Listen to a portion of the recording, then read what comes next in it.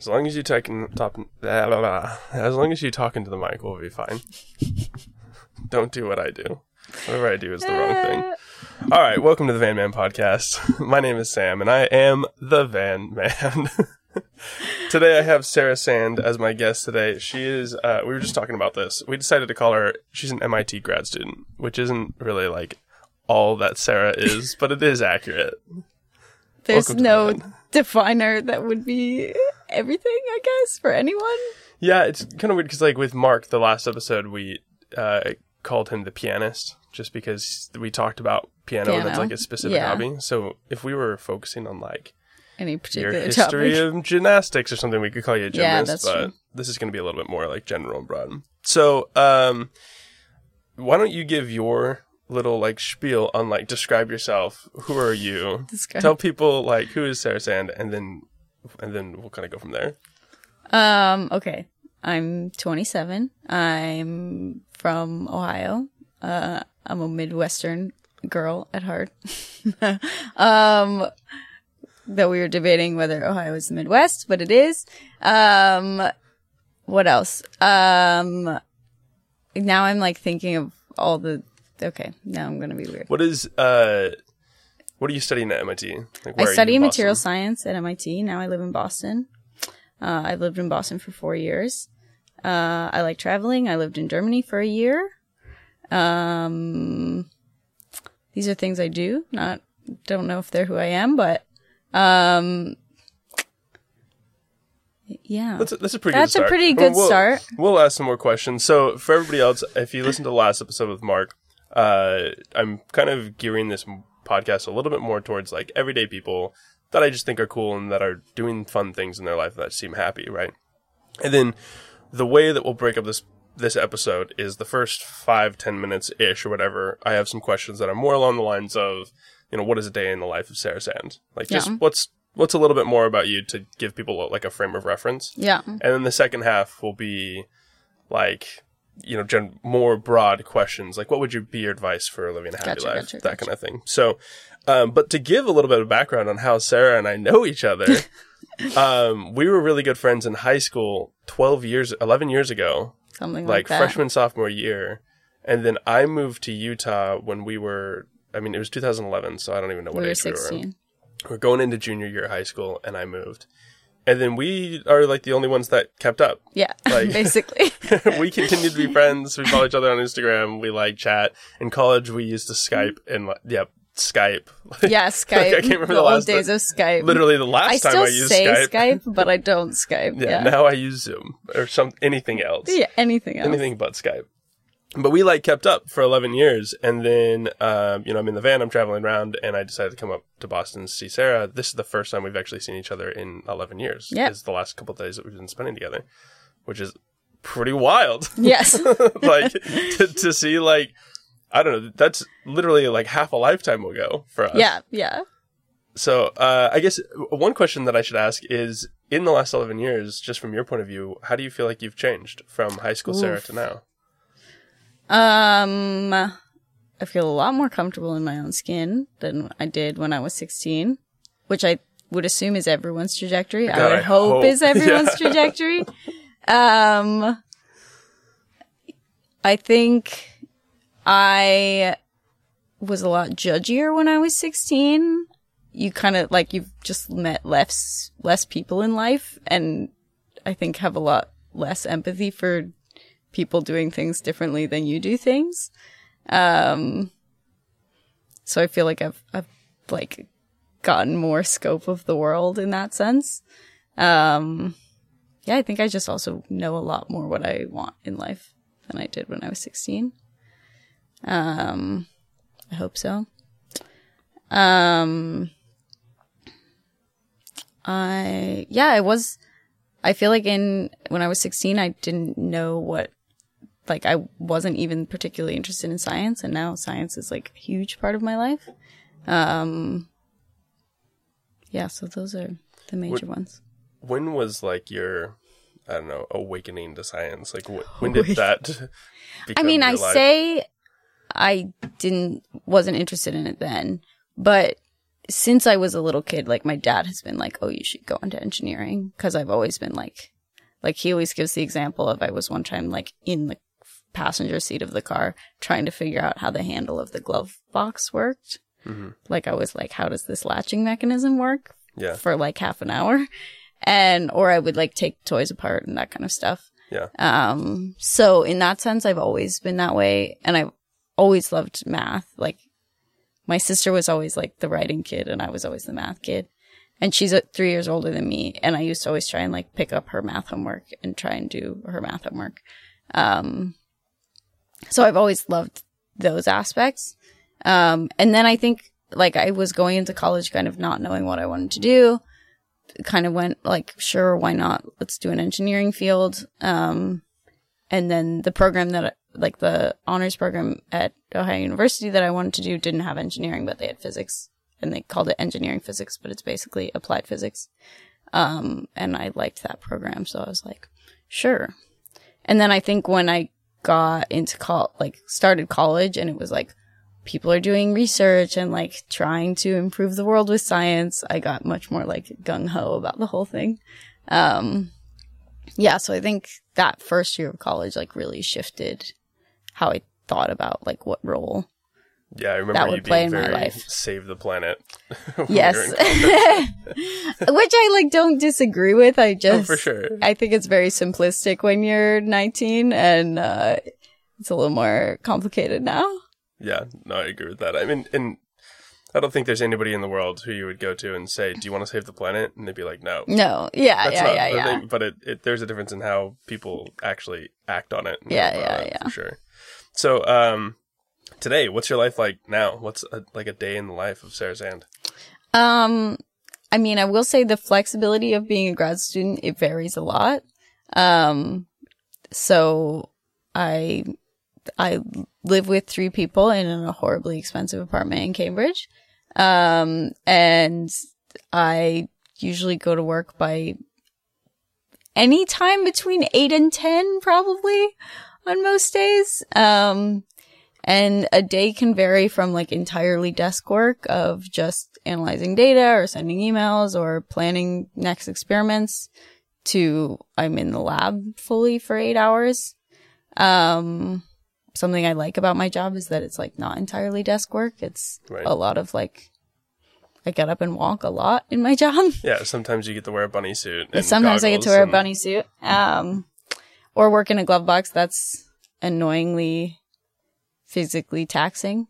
Cause it's just so, okay, now I should describe what a glove box is if I'm going to talk about a glove box. I was going to ask, yeah. So yeah, I was like, most people don't know what that is. So I work in something called a glove box, which is, basically a big metal box with a glass front with usually 2 ports in the front that have like the rubber gloves that are kind of attached and sealed to the box. So it allows you to have a different gas inside while still working with your materials. So basically the materials I'm working with shouldn't be exposed to air.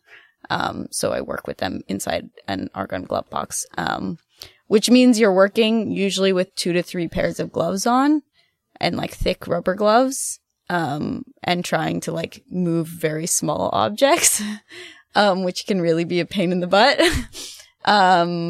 So. Yeah, that's definitely different from me working on my laptop. Yeah. Literally every day. I mean, I know people who like switched from doing experiment to computation because they were just like, I'm a klutz and I can't, they're like, I'm just bad at doing the physical task of this.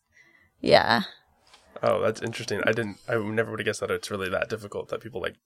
I mean, not commonly, but if you drop a sample that you've been working on for a week, it can. Oh, that's a bad day. Yeah. I've done that many times. Yeah. And if you're just someone who that commonly happens to, that's gonna happen every week. Then you're like brutal. this. I don't want to do this. That's interesting because we talked about the glove box, and I just figured like, oh yeah, it's fun, not hard. It's like, weirdly, it's most of the time it's not hard, but there are certain tasks you have to do that are hard. Everyone. Yeah. Cool. So that's your day job. You do that, what, 20, 40, 60 hours a week? Yeah, again, it ranges. There's probably weeks where I only work 20 hours a week. Technically, that's all I'm required to do to get a paycheck. But yeah, some weeks it's 60 plus. I don't actually keep track, so I have no idea. But what's it like being an MIT student? Like the MIT? It's funny because everyone I see on a daily basis goes to MIT and or Harvard. So it's not something I really think about after 4 years here. Definitely the first year or so, I had a lot of do I belong here? Are people here smarter than me? Am I capable of doing this? I think when I came in, a lot of people went to big name schools. And my group of friends is largely people who didn't go to the Caltech or Harvard or Berkeley or all the fancy schools. Right. So yeah, it definitely imposter syndrome. It was really real for the first year. And honestly, I didn't know if I would stay for that first year. Was really kind of on and off whether I felt like I would stay. And sorry, that was 4 years ago? Yeah, I started 4 years ago. Okay. Yeah. Were you dating Kaylin at that time? Yeah. So that, just for reference for everybody else, Yeah. that's part of it too, is that you and Kaylin have been long distance since I started, so yeah. part of that is also, I'm away from my partner. Yeah. So, yeah, moved to Boston, not knowing anyone, away from my partner after living with my partner in Germany. So there was just a whole heck of a lot of adjustments. But yeah, I think after 6 months to a year, I really had a community here, and that goes a long way to making you feel. You realize that MIT students are just as stupid as everybody else a lot of the times. I was telling Sam, projectors still don't work in MIT, people still have mistakes in their slides when they're lecturing, and, all the stupid things you have at any university are still true here, which is weirdly comforting. But yeah, there's also, I would say, more egos. It takes a certain type of person to be I want to be a professor at MIT, I think. Yeah. And so sometimes you're navigating that a little bit more, but yeah. Cool. What is life like after work? After work? MIT? Yeah. Who do you interact with the most? Who are your people? My people are mostly people who are also in my same program. Okay. That's certainly not true across the board. And I know people who actively don't want their friend group to be people who do what they do. Sure, yeah. 'Cause that comparison can be hard, or just Right. It's good to have perspective that not everyone in the world does what we do. Right. But I recently started doing gymnastics again. I did it all through childhood and then haven't done it for 10 years and just came back to it also with the MIT team. So that's after work a lot of days, probably 3 or 4 days a week. And then I have dinner with my roommates and watch some TV and go to bed. It's a very exciting life. What do you like about your friends? Why? You said that, some people actively avoid being friends with the people that they're working with as well. Yeah. Obviously, there's a reason why it's worth it for you. What makes it so worth it? I actually think a lot of people don't understand the life of being a grad student at MIT. Right. It's hard to explain all the stress that comes with it, and also why you enjoy it. And so having people who get that, and get that imposter syndrome feeling and are able to talk about that really helps for me.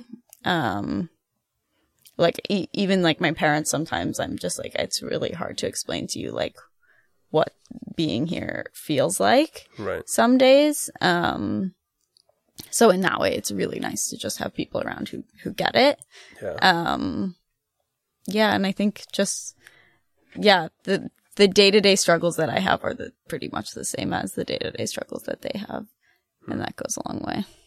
Yeah, that makes sense. Yeah. How do you think they would describe you? Describe me generally? Yeah. Like, how would your friends describe you?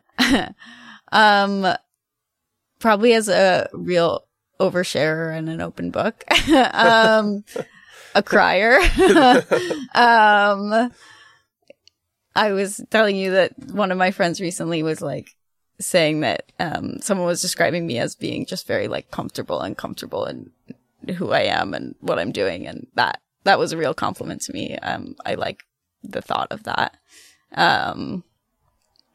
I'm also someone who, like, I think they'd also say I take on everyone else's problems. Like, everything is my responsibility in my book, in like kind of a narcissistic way. Not in a truly empathetic way, but yeah, like my friend will like not do well on some exam, and I'll be like, I really should have helped him study more. And they're like, this actually isn't about you. Yeah, so that's one quality I'm working on. Not be quite so that way. So don't take everybody else's pain. Yeah. That's funny. Do you want to talk about, what do you do? Like, what's a typical weekend look like when you're not at work and you're with your friends? What do your friends and you decide to do? So I do work a decent number of weekends, Sure. or at least like one day a week. So it can vary a lot. We like to go up to New Hampshire and go hiking at least, once every couple months. Or yeah, my roommates are really into hiking. So that's always a fun trip. And we have a couple spots nearby that we like to do that. Otherwise, like, we like playing Wingspan and watching dumb TV and doing puzzles. Wingspan's the best. Yeah, so that's a lot of weekends. Or like going to a party, or I'll go to a party tomorrow. Parties, bars, board games. Yeah. Yeah, game nights. Pretty cool. It's nice chill. that you guys are so close to New Hampshire and Vermont. Like, yeah, the hiking is just absurd out here. Yeah, it's pretty nice. I mean, it's funny because my roommates are from Montana, two of them. Well, only one of them now. And they're like, the hiking is shit out here. But it's different. It's different, yeah. But it is nice to. It's actually not that far to get out into some nature. I'm not used to living in a city still, so I think that requires some adjustment. But you're doing so well. I'm doing so. I know the subway so well. Yeah. All right, let's switch over to some of these life questions. Okay. I think that's where it gets a little more interesting in terms of like, I think a part of this podcast is everyday people have really good advice, right? Like, yeah, snippets and those little like life-changing sentences and stuff don't have to come from just your bigwig celebrities on YouTube and Instagram. Yeah, what do they know? know? What I mean? Yeah, well, they're just normal people doing exactly what we're doing. Yeah. You know, they're just making more money out of it. So it's a shit. Do you have any beliefs about the universe? Any spiritual beliefs? About the universe? No. I grew up as Catholic, and I think like when I was like, oh, there's no God, I think I was also like, yeah, there's nothing. We're just matter and energy. Frankly, I find that depressing sometimes, but, yeah, no shit. Yeah, no shit. Yeah, but I don't have any major beliefs. I mean, in some ways it's freeing of like, all that matters is enjoying life here and being kind to the people here, and yeah, the most of my beliefs center around that. Yeah, no, I agree with that. We talked about that a little bit, I think, the other day. It doesn't really matter what you believe as long as what you believe helps you be kind to other people. Yeah. Because if you're going to be a jerk to other people, then I'm going to step in. If you're going to be nice, I don't really care. Yeah, and I think I actually think fondly. I think I miss religion in a lot of ways. For sure. So yeah, I think I think on it very fondly, and yeah, I think I know a lot of people who aren't religious now and kind of are resentful of the religion that they grew up in, and I don't really feel that way at all. Yeah. No, I know some people like that too. Yeah. And it's almost sad because then they're releasing all of this hate Yeah, and like, don't get me wrong, there are what's the reasons for people to Sure. be frustrated. But yeah, that it is kind of sad. All right, the golden question: when do you feel most like you? This is for background. Everybody, Sarah asked me this question. I think the first time when we were 18, back on those Skype calls. I think it was 18. Yeah, and it's a question that I've like thought about deliberately several times throughout the last 10 years, and I've asked tons. And I've of people never this asked question. anyone else. She never gave it a second thought, but I like really latched onto this question, and it's cool because it's like the question. The answers have really changed over the years. Like I think I said. At that time, I remember I answered the question with, I feel most like myself when I'm slacklining. And I haven't touched a slackline in like 10 years, like 5 years, 6 years. We can change that today. We could, yeah, because you have a slackline. I do. But when do you feel most like you? When do I feel most like me? I think I feel most like me when I'm with friends who I know really well. I tend to be much more like shy and reserved around people that I don't know very well. And that feeling of being able to have conversations with people I know well puts me so at ease. And I'm such a like verbal processor, right. That I think that I feel really like myself when I'm just getting to shoot the shit with people that I really like. I would say also gymnastics, coming back to it after 10 years has felt like, oh, I feel like me doing this. And that's felt really great. So yeah, I think that's one of those things that I was like, I was such an idiot to be away from it for 10 years. Cause I really do feel like myself in not only doing the sport, but at least I've been lucky that the gyms I've grown up in have been like so encouraging and people are always cheering for each other. And there's just such a sense of like, let's see what crazy shit we can do. And I love that environment. Yeah. Yeah. That's cool. That's a great answer. Thank you. I love that you gave basically like two scenarios, one that is people-based and one that's personal and hobby-based. Yeah. I feel like that in my mind, when I've thought about that question, that's usually how I break it down. It's, am I doing the things that I'm comfortable with, and am I with the people that right. that give me the space to kind of be myself and make mistakes. Okay, what does happiness look like to you in life? Ooh, good one. What does it mean to be happy? I mean, I think happiness is one of those goals that if you like look too hard at it, it eludes you. Yeah. Because I think there's definitely been times in my life where I'm like, I have all the things I should want and I'm still not happy with it. Like, it's a joke that we were going into one of our tough exams during my first year, and someone I don't even know that well went just like, isn't this all you've ever dreamed of? Basically meaning like, look, we made it to MIT and like, this is horrible. Yeah, this is terrible. So yeah, I definitely believe in like, you're gonna feel sad sometimes. You're gonna have shitty days. I'm a big believer in a good cry. I actually think you recommended to me the book, Tuesdays with Maury. Damn, that's a good book. Yeah. I mean, I read it in Scotland like 10 years ago. Yeah. And the one concept they have in that book is like, be like a faucet and like, just let yourself experience the emotion and then let it go. I think he says, I let myself cry in the morning for 5 minutes and then I get up and I go to work. Yeah. Get up and go to work. And I think sometimes it's very freeing today to be like, this day beat me. Yeah. This day won, and I'm going to go home and cry it out, and we'll wake up tomorrow and figure out how to be happy tomorrow.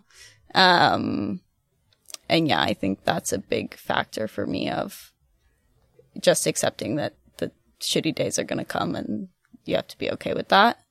And then shaping your life around things that make you happy. What advice would you give to someone who's maybe having a hard time, like kind of moving past yesterday and moving past like the terrible events and are just trying to make it to tomorrow? I mean, I saying all this, I'm like, I've lived a very lucky life. So it's like, it's hard advice to give. But I think surrounding yourself with people who are going to like pick you up on those days, on days when you can't, goes a long way. I also think like sometimes you need to do the like hierarchy of needs, you know, like if you're not getting enough sleep, if you're not getting enough exercise, the other things are harder to get to fall into place. You have to be able to focus on yourself first. Yeah,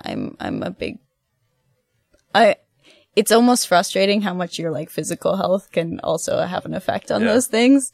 But I really think they do. I'm also a big believer in therapy, so sometimes you need someone else to help you get through a tough thing.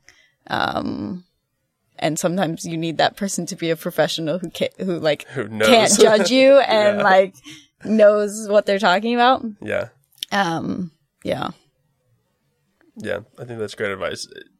It's very similar to what you're saying about when you feel most like you is surround yourself with the people that matter. Yeah. You know, that are going to help pick yourself up. I think that's a huge difference also from when I was 16. I think now I have such a attitude of like, if I don't like you that much as a person, like if you're not someone I feel excited about talking to and inspires me in some way, I just don't really have time. Yeah, there's a lot of people, especially when you're younger and you're just like stuck in high school. There's a lot of people you kind of just get stuck with. Right. Deal with them. And almost in a brutal way, I can be a bit like, I don't want this person in my life now. In my life. What do you think it means to be good? Good. This is something I think I've grappled with because I think I had much more of like a martyr attitude when I was 19 or so, that I was like, I'm going to work crazy hard in this career and try and save the world. And if like I'm miserable in the process, that's fine. Oh, God. And yeah, I don't feel that way anymore. I mean, I think being kind in day-to-day life, is like makes such a difference in trying to support the people around you. And then on a bigger scale, if you can like try and make one small like contribution to your greater community, in your life, then those are the kind of baseline to me. But also like at the end of the day, you have to, you know, on the plane, they say you have to put your oxygen mask on first. And I'm a big believer in that like you're not, I mean, I know I'm not kind and patient to the people around me when I'm in a bad headspace. Yeah. It just doesn't happen. Can you maybe give an example of a time that, let's say, you kind of the situation is you had a really great day, but then your friend really didn't. And so it's kind of your, you know, on your own words, that's kind of like your responsibility as the close friend to kind of pick them up on their day that they're having a bad day. What's an example of something you would do? So it's a joke in my house that the worst month of 2020 in our house was February, before any pandemic crap happened. Yeah. Because one of my very close friends failed a qualifying exam. Which is a hard day. He retook it. He's fine. Right. And one friend got essentially like kicked out of their research group. Wow. Like back to back. Like one was on a Tuesday and the other was on a Wednesday. Wow. And one was on their birthday. So it was just a really bad week in our house. And it was also when all the rest of us were all taking our qualifying exams. So like we all had a lot of stress going on. And that was a week where it was just like, this friend is crying, let me talk to them. This friend is crying, let me talk to them. And I like to think that like I actually was quite supportive on those days. But after about a week, I got in a huge fight with one of those friends because I was like, I just need someone to like take care of me for like 5 minutes because I feel like I've been taking care of everybody else for a week. Right. So yeah.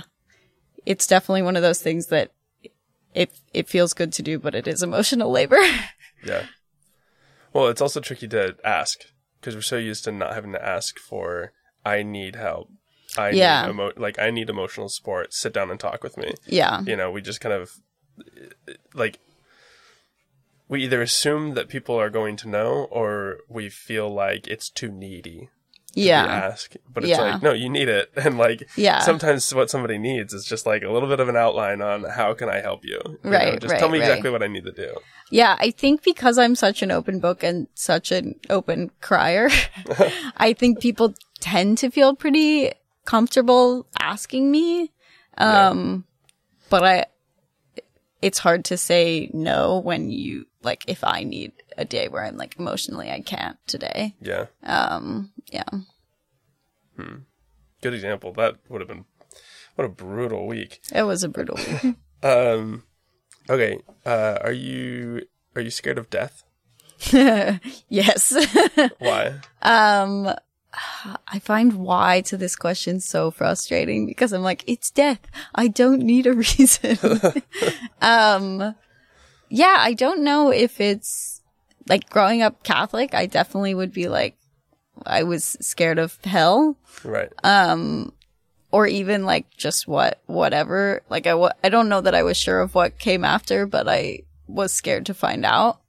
And now I think I'm more scared of so I was saying like my worst fear is drowning. Like in movies when someone's in a room filling up with water, and like they can't get out. That is it's the panic of knowing that I'm gonna die that scares me more. More than the actual like death. If I died in my sleep, I'm like not really scared of that. I'm scared of knowing that it's gonna happen soon. Like the Tuesdays with Maury. That sounds terrifying. I'm going to die in 6 months. Yeah. Oh, yeah. Yeah. Yeah, that'd be tough. I decided to throw that question in because it's a question that I asked my grandparents in their episode. Right. And I was like, why am I only asking 92-year-olds this? Right. Like, what does a 27-year-old have to say? Yeah. My grandma, what she said was, I've just never experienced it. Like, I'm a little bit scared of something that I just don't I don't know. That's true. I don't know what it feels like. I don't know what it's going to be. Yeah. My partner, Kaylin, is not scared of death, and it actually, like, really frustrates me. Because I'm like, if we're going to grow old together, I need someone else who's terrified of this. Yeah. Does he have a reason, like, why he's not scared? No, he's like, it's not existing. So, like, you won't be there to experience it. So, like, what is there to fear? Yeah. Which is valid. He's like, I mean, I don't want to die. I like living, but, he was like, I'm not scared of it. Yeah. I'm not scared of it. At least I don't think, maybe I need to be maybe I need to have more experiences that are closer to death. Right. Because I really haven't, but, I'm not scared of it because I just don't feel like it's worth giving any thought and emotion to something I can't control. Oh, well, I don't try and think about the fact that I'm afraid of death. Sure. But if you ask me, like, if I think about it, I am. Huh. Good answer. Okay, last question. What's the next chapter of life? Oof. That's a big question. Yeah, it's kind of a loaded question. I don't know. I think when I was 22, I was like I'm gonna go to grad school and then I'm gonna do a postdoc and then I'm gonna become a professor. I'm gonna marry Kaylin. We're gonna have 2 kids. And I think recently I've been like exploding that a little bit more, just in that I don't want my whole life to be planned out already. I'm 27 and I should be more open to more experiences. So I want to get this goddamn PhD. I want to go on a road trip, after that. And then I'll probably do a postdoc, but I might go into industry and make more money. That's also an option. I feel a little bit more like my career is going to be a weird winding path, and that's okay. I kind of want to live in a commune for the rest of my life. I love living with friends. So I'm trying to figure out ways to make that happen. 'Cause yeah, friendships are just like top of my priority list. Yeah, so those are the things I'm figuring out right now. So next chapters, but I have no idea where I'll live. I have no idea. I might live try and live in the UK. I might live somewhere in the US. My partner has a research group he's interested in Hawaii, and I'm like, yeah, let's do it. Let's move to Hawaii. So yeah, I traveled a lot in undergrad, and I haven't gotten to travel much in the last 4 years. And I would like to have that as part of my life again. I was telling you, I really enjoy uprooting my life and that process. 9 months. Yeah. I don't get me wrong. I've really enjoyed feeling settled and having longer term friendships here. But I enjoy the thrill of a new city. Just figuring it out. And just let's wing it. Let's do it. I love that answer. And I think that is a great way to end this episode, because I think that we have a tendency to look at people and think they know what's going on. They've got a plan. They, like you think of your typical stereotypical MIT student, and you just assume like, oh, they're very successful. They're going to be very successful. They know what's going on. And I think you are very successful. I think you are a very smart person, but like, I also have no idea what's going on. Yeah, you're trying to figure it out just like the rest of us. I think you'd also be shocked how many MIT professors were like, I didn't plan on being an MIT professor. I just continuously said yes to things, and this is where I ended up. Yeah. I kind of don't want to do that. I want to be a little bit more conscious a little bit more proactive. Yeah, but yeah, I definitely. I'm kind of in the mode of getting a degree from degree from MIT can't hurt my future. So we're going to go try this for a while. Cool. And it's certainly an interesting chapter. Love it. Thanks so much, Sarah. Thanks. Hope everybody else enjoyed. See ya.